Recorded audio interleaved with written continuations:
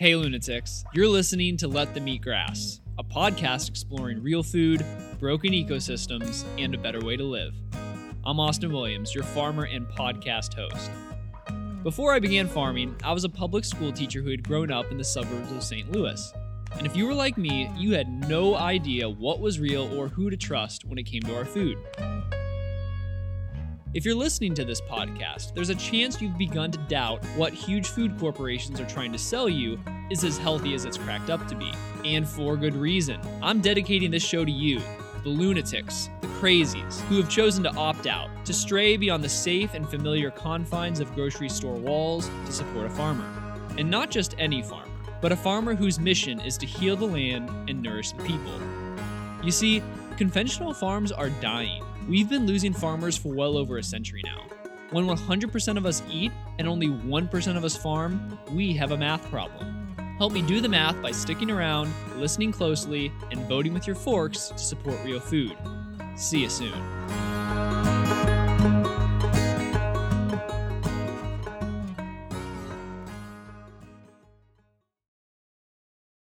In America, we love our farmers. From personal experience, I can say that it's hard to get more across-the-board love than being a middle school teacher. But farming definitely takes the cake.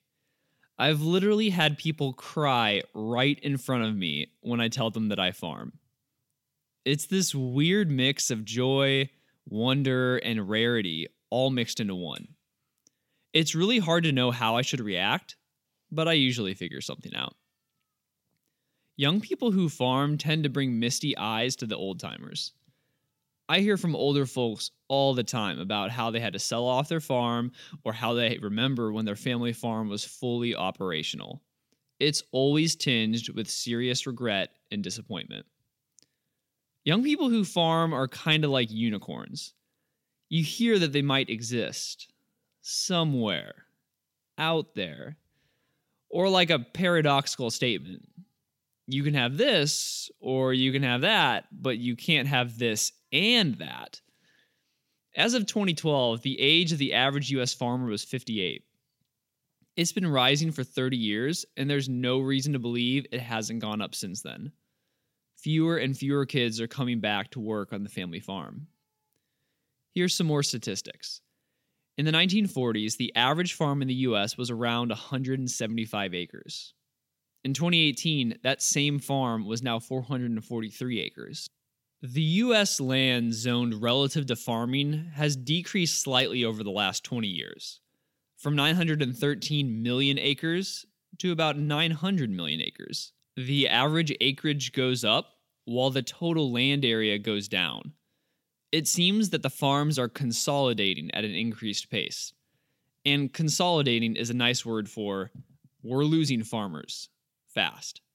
It's true that there's a lot of volatility when farming conventionally. You have to sell your products on the commodity market, which means that you can't set your own prices. You take whatever the market says they're worth. There's no such thing as value adding. You have to borrow money in the spring with the hopes that the commodity market on a single product like corn or soybeans remains steady for several months. Yeah, it's often a recipe for disaster. I really appreciate just how much people venerate American farmers. I often, though, wonder why that is. I mean, imagine people approaching lawyers in the street and crying over how beautiful an occupation it is. Or an accountant. Or maybe a marketing specialist. What other business profession gets this kind of praise? Well, teaching for one. And teachers usually get praised because almost everyone agrees they are notoriously underpaid for the work they do compared with the crap they have to put up with. I don't think a single person ever told me I made too much money as a teacher. I think farmers get praised due to a not insignificant amount of pity. It's kind of understood that farmers feed people, which is an essential task for survival of our species, but don't become millionaires. Don't get me wrong, we're not millionaires either, but our farm is doing really well. We're thriving. Rather than 58, the average age of our employees and our wives is around 25.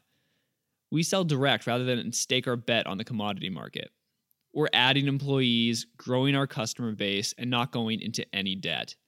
Debt just isn't part of our business philosophy. American farmers collectively hold over $400 billion in debt. The average farm has over $1.3 million in debt. That's crushing to mental and physical health. No wonder the average kid doesn't want to walk back onto the family farm after high school when his or her parents are swimming in debt right up to their eyeballs. When I meet other farmers, they usually don't have our same optimistic tone. Their futures are largely determined by forces outside of their control. But there's one woman who's trying to change that. Her name is Lucinda Cramsley.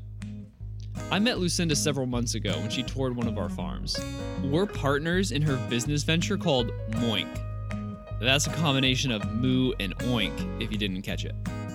You might have seen her appear on Shark Tank, but if you haven't, she aims to help farmers sell directly to consumers. I'll let her tell her own story. She's pretty good at it.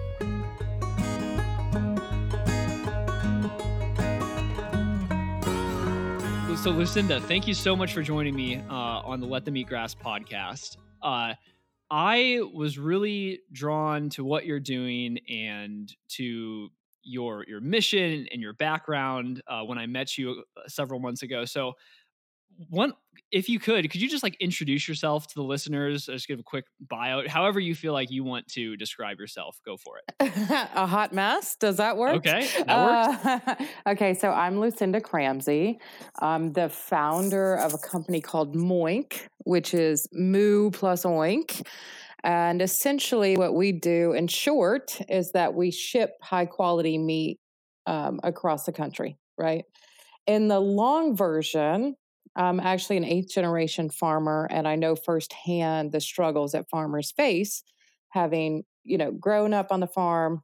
Now I'm married to a farmer myself, etc.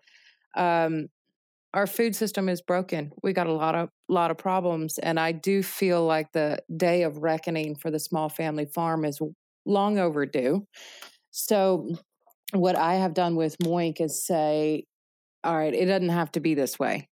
And let's take away all that it is and say, how should it work?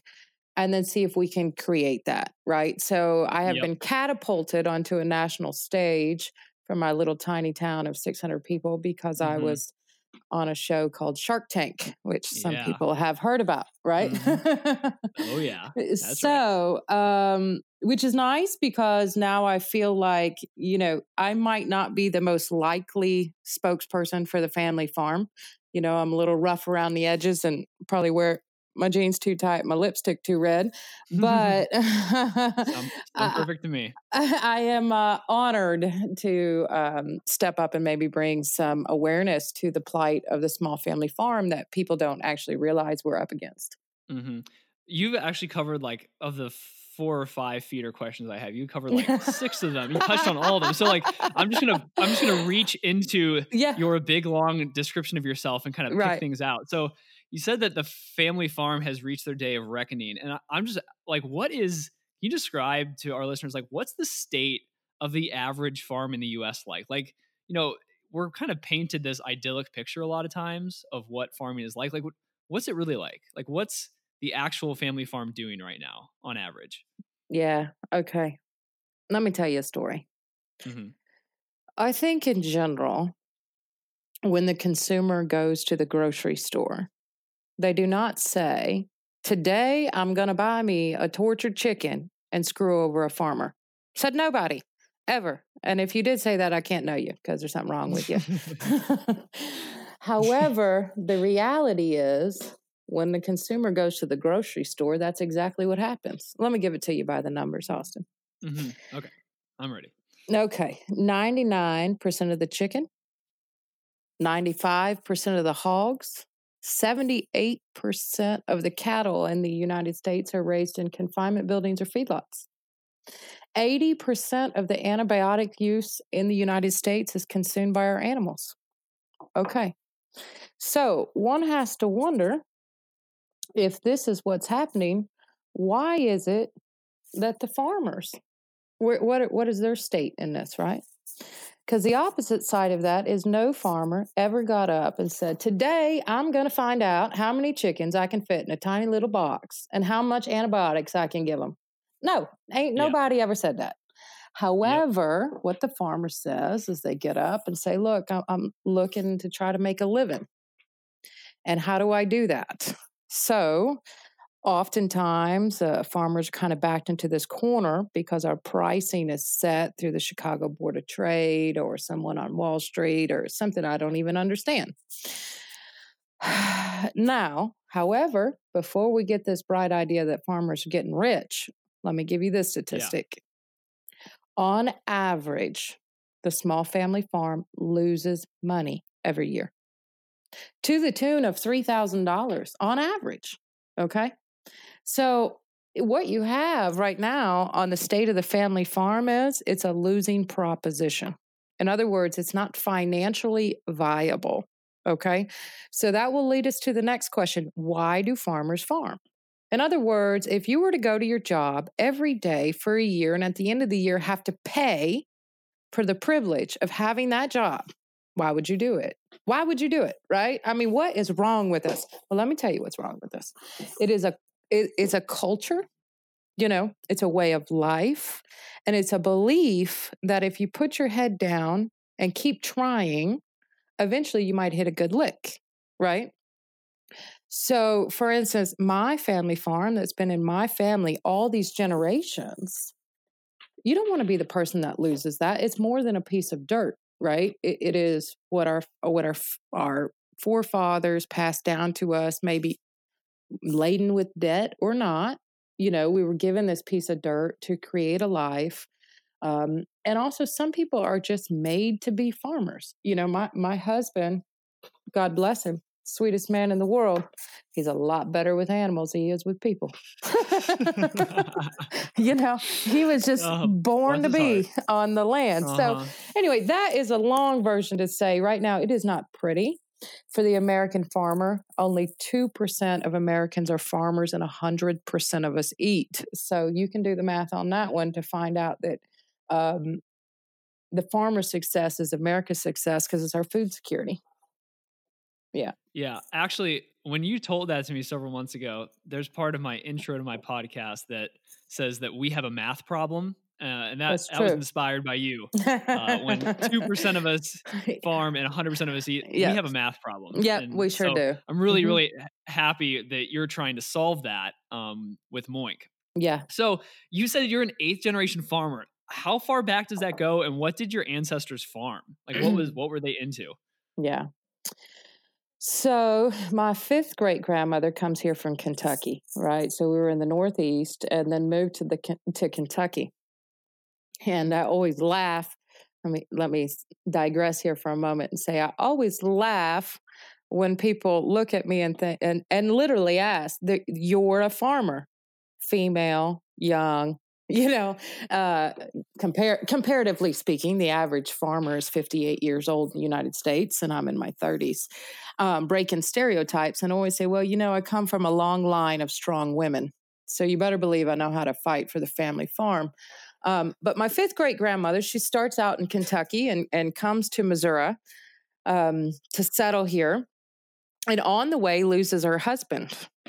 Okay. So she comes on to Missouri to farm. And, at that time they had some cattle. They did a little bit of row crop, but not how we do row crop, right? It was more of a biodynamic farm. And then through the generations, it's been a lot of milking cows and not commercial farming as we know it, right? More biodynamic, but believe it or not, their main crop that they first rose here in Missouri was hemp. Okay. How progressive. How progressive, right? So anyway, we have real good soil here in Missouri. I'll spare you the science lesson, but if anybody wants to dig into it, it's because of the glacier that we once had. And so that's why we have that deep, dark soil here in Missouri that's really good for raising different things, but we have hills. So It's also good for animals because of those hills. But anyway, yeah, eighth generation farmer. And, I grew up on a biodynamic farm, you could say. We raised hogs and cattle and row crops and lots of different items, different productions. Hmm. Yeah. Yeah. So, you go from hemp, you go to biodynamic, 5 generations later, you come to you who started Moink. So, like, what, I mean, people usually don't wake up someday and think, I'm going to spend insane amounts of time and money founding my own company unless they see a big problem or they hit a wall that was so big and so tall and so large and so hard that they had to change the way things were going. Like, what was it for you that was the catalyst to starting Moink? Like, what in your farm or in your life had to change? Wow, Austin, you make that sound like that maybe I thought that through. Like, as if I had some deep philosophical Uh-huh. moment that made me want to start a business. No, let me tell you what it was. I actually spent many, many years in the organic produce business, setting up small little produce hubs across the country, right? Like CSAs. And when I met my husband, it was his life goal to return to a family farm. He grew up on one and farm. So I thought everybody should do what they want to do in life. So we, traded in our home in the suburbs, cashed in all our life savings, and came back home and bought a farm about a mile from where I grew up. Right. And so the first thing that Adam did when we got here was he started raising hogs. And the reason he did that is because when we lived on the East Coast, I refused to eat meat from the grocery store, pork specifically, because to me, it tasted like a confinement building smells. Like ammonia. Just nasty. Yeah. So at any rate, Adam just was, what's a guy got to do to get a pork chop? And so I told him if he would raise some hogs like my mama used to do outside on clean green grass, I'd cook him all the pork chops his heart desired. So that's what he started doing. He started raising hogs, right? And so amazing pork. But we realized once he started raising those hogs, first of all, I couldn't be the only person in this country with a pork chop problem, right? Yeah. But secondly, even though we had a significant life savings behind us, right? We did all the things. We saved our money. We Adam put 25% of his paycheck in savings since the time he was 17, right? So we did everything you're supposed to do, and we bought this farm, and we realized that the way that everything was happening, we were in the same boat as everybody else. We were about to lose everything because it's not financially sustainable. The way that Adam raises hogs, should he sell them through the normal channels, we would lose money, massive amounts of money, right? And then add in a farm payment and health insurance and 2 babies and all this kind of stuff. Something had to be different. So I thought about it. And I said, Adam, what if we do it like we used to do produce? What if we just aggregate our products with other farmers and cut out all these middlemen and go straight to the consumer and we ship it to them, right? Because just because somebody doesn't live where I live, which nobody lives here, I can tell you that, there's like 600 of us in the entire Uh-huh. town, doesn't mean they shouldn't have access to this high quality meat. And just because we choose to challenge the norm doesn't mean that Adam and I should go belly up. I don't think. I mean, I feel like we deserve at least a fair shake at farming, right? Yeah. And I'd so say. anyway, that's where the idea came from. And then the more we got into it, I've always been moved, had a passion for small family farms because I grew up on one. My father took his own life through some hardships that we had on the farm. Um, so it's always been near and dear to my heart, right? Yeah. And getting into this arena of meat and realizing how broken this system is, feeling that pain upon my own heart, and then realizing how much we have the power to make a difference. Like, is it easy? No, it's definitely not. Is it? Are there days in which I feel like I'm fighting an uphill battle? Oh, you better believe it. But I expect it's worth the fight because, again, going back to this whole math problem, it's not just my farm I'm fighting for, right? It's other people's farms. It's America's dinner plate that I'm going, come on now, listen, we're going to have to do something different. So anyway, that's was a very long-winded answer to I can't even remember the question. You did a very good job answering it. So, and once again, I'm very heartbroken to hear about your dad and the circumstances he passed away in.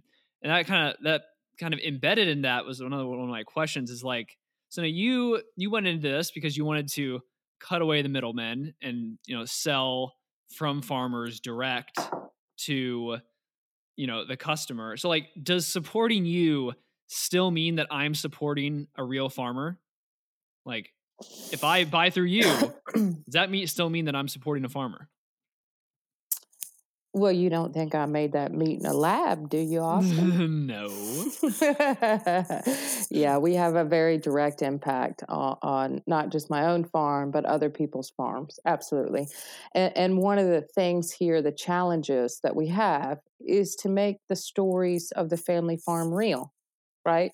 Yeah. Because my farm, my story and my family, although it might be a common theme, right, that we struggle, that we've had a burden, every farmer has their own story to tell of their own triumphs, their own struggles. And I can speak from personal experience and to a lot of farmers that I have spoken to. Sometimes it's just the idea of knowing that somebody, well, cares, right? That they want to know what you're doing, that they appreciate your hard work, right? Of what goes into it. But absolutely, in terms of, let me give you some real numbers here, right? Yes, please. Everybody likes numbers. Let's Oh talk yeah. numbers. Mm. Let me back up and touch on that thing that you brought up about, my father. Little known fact, farmers are more likely to commit suicide than veterans. Okay? That ought to tell That's you in one incredible. statement. In one statement, and I say that because this is Mental Health Awareness Month, and one statement ought to tell you what we're up against. Okay? But secondly, as far as impact on farmers, in comparison to, say, one of these big four meat companies that control 80% of the meat industry here in the United States, by comparison, we pay 800% more to the farmer. There's your math.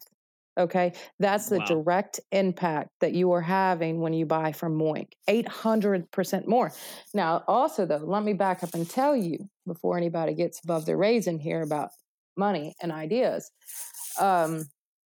Even with that 800% more, it's still an uphill battle, Austin, because so many farmers have had such a bad string of luck and been pushed Yeah. down for so many years that a lot of people are in a hole, a big hole, right?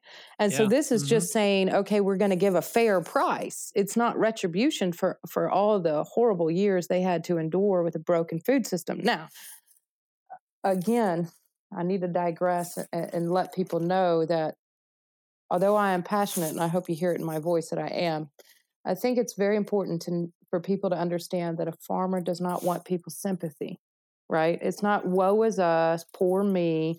No, it's saying all we want is a fair shake, an opportunity to make an honest day's pay for an honest day's work, to give our children the opportunity to be farmers if that's what they choose, right?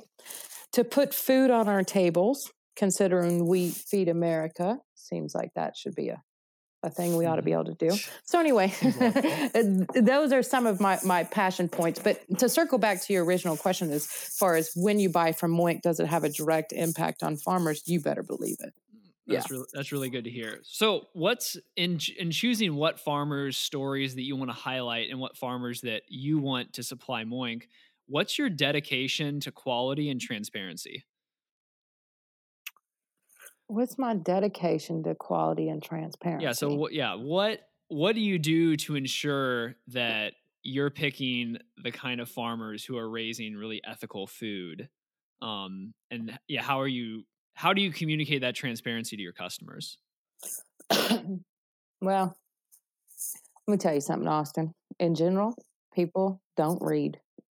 I hate to break that to you, but every bit of science says that people will, you have to put information in front of people on multiple ways, at different avenues, um, in different faucets, right? So, for instance, we have these monthly inserts that go into our boxes in which we put a farmer story, but then we'll have to we follow that up on social media. We have to tell the story more than once so Yeah. that people will read it, right?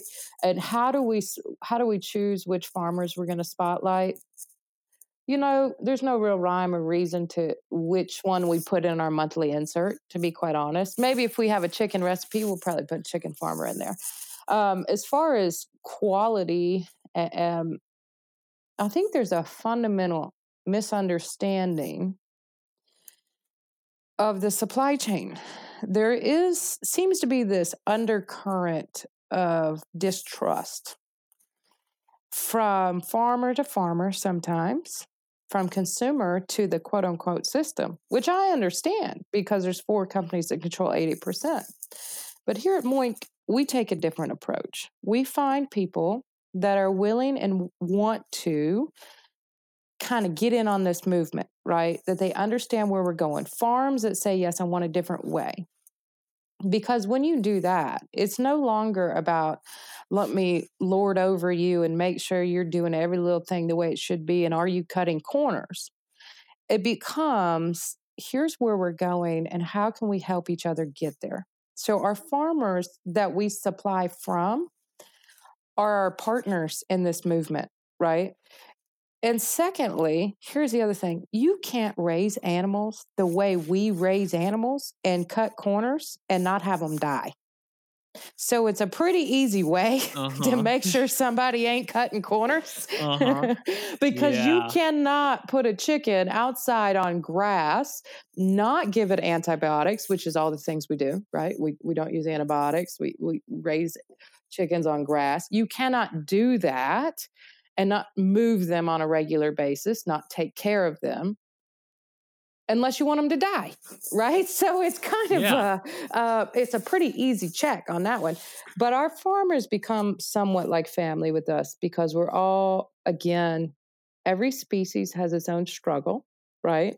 Whether it be chicken, beef, lamb, even salmon. Believe it or not, we buy from the only independent fisherman in Bristol Bay, Alaska. He's got his own set of struggles.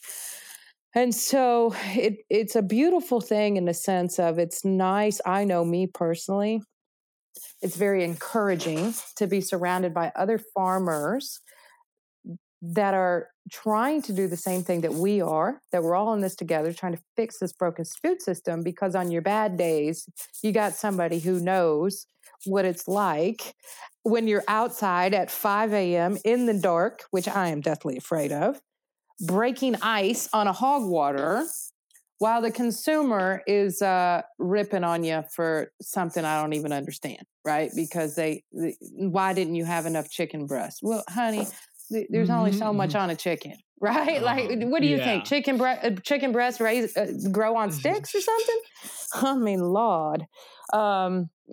Anyway, so this is part of that whole transparency and telling that story is to really change the perspective. But yes, we do have a set of standards that we follow, but there's no label that covers all the things, right? Because at Moink, we do all the things. We're not just, you have these organic labels, these grass fed, you have this, that, and the other. None of those labels tell you how the farmer was treated. Okay. That's important. You don't buy your clothes from a sweatshop, I hope. So why would you buy your food from one? Doesn't make sense. And so anyway, Moink is more than just organic or biodynamic. We're all the things. Okay. So that's part of the, making sure that our food system all the way through, from the way that my business does business to the way that the farmer is treated, the animal is treated, and everybody in between, because there's lots of people in between, right? There's the people that actually process the animals, which is to make them dead, and how they're treated, which, again, an overlooked part of our society that is so necessary, right? But that's important. So anyway, again, a long-winded answer to tell you we do all the things plus some. That's really good to hear. And so that really leads me to my last question, which, and you hinted at it in your answer, which is like you wanted to partner with farmers to get to the same place. And so, because you're going somewhere is what you said. So where are you going? Like what, and that's kind of like, what's your dream for Moink? Like what is, your kind of like the pipe dream, the kind of over the moon? Like what's your dream for it? Like, what do you want this to become? A day of reckoning for the small family farm. Uh-huh. Look, we're going to fix the food system. Come hell or high water, do or die trying, right? We're going to fix it. And so my idea for Moink is right now we sell these meat boxes, these meat bundles. But at the end of the day, what I would like Moink to be is a sustainable, economically, socially just business that allows farmers to farm and people to eat. I mean, I'm not trying to say I'm ambitious, but I guess I am, because I'm just stepping right up and saying my plan for Moink is to fix America's food system. Plain and simple. That's where we're going. And it's not a matter of if, can, or should. We will. It might take us a while, but we'll get there. Yeah. That sounds wonderful. Lucinda, thank you so much for joining me on the show today. You've been a wonderful, wonderful guest. Any of our listeners, once again, Lucinda is the founder of Moink. It's an online company that has only the highest standards and only the highest respect for farmers, and the food that you get from them is absolutely fantastic. So thank you, Lucinda. I look forward to possibly having you on the show again sometime. Thank you, Austin. I truly appreciate it.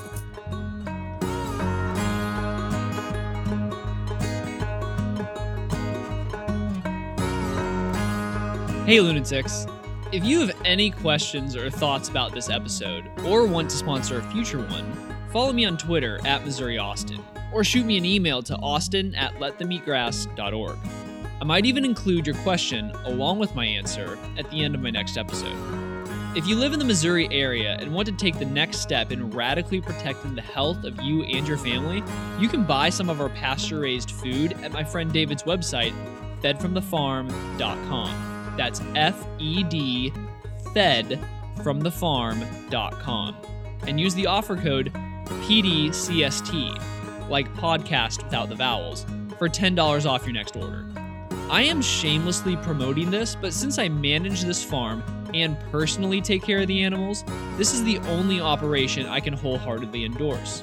We have buying clubs in Kansas City, Columbia, Jeff City, Washington, St. Charles, Chesterfield, and St. Louis that we drive to either once a week or once every 2 weeks.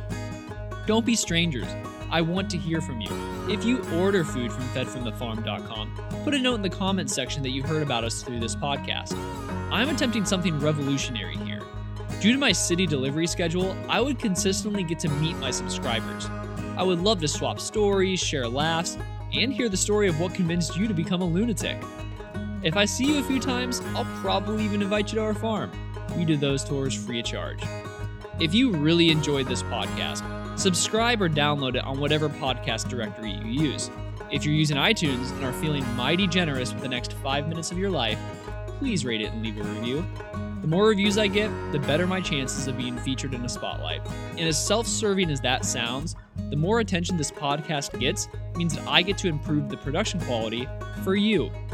Right now, I've managed to keep my entire budget for starting under $100.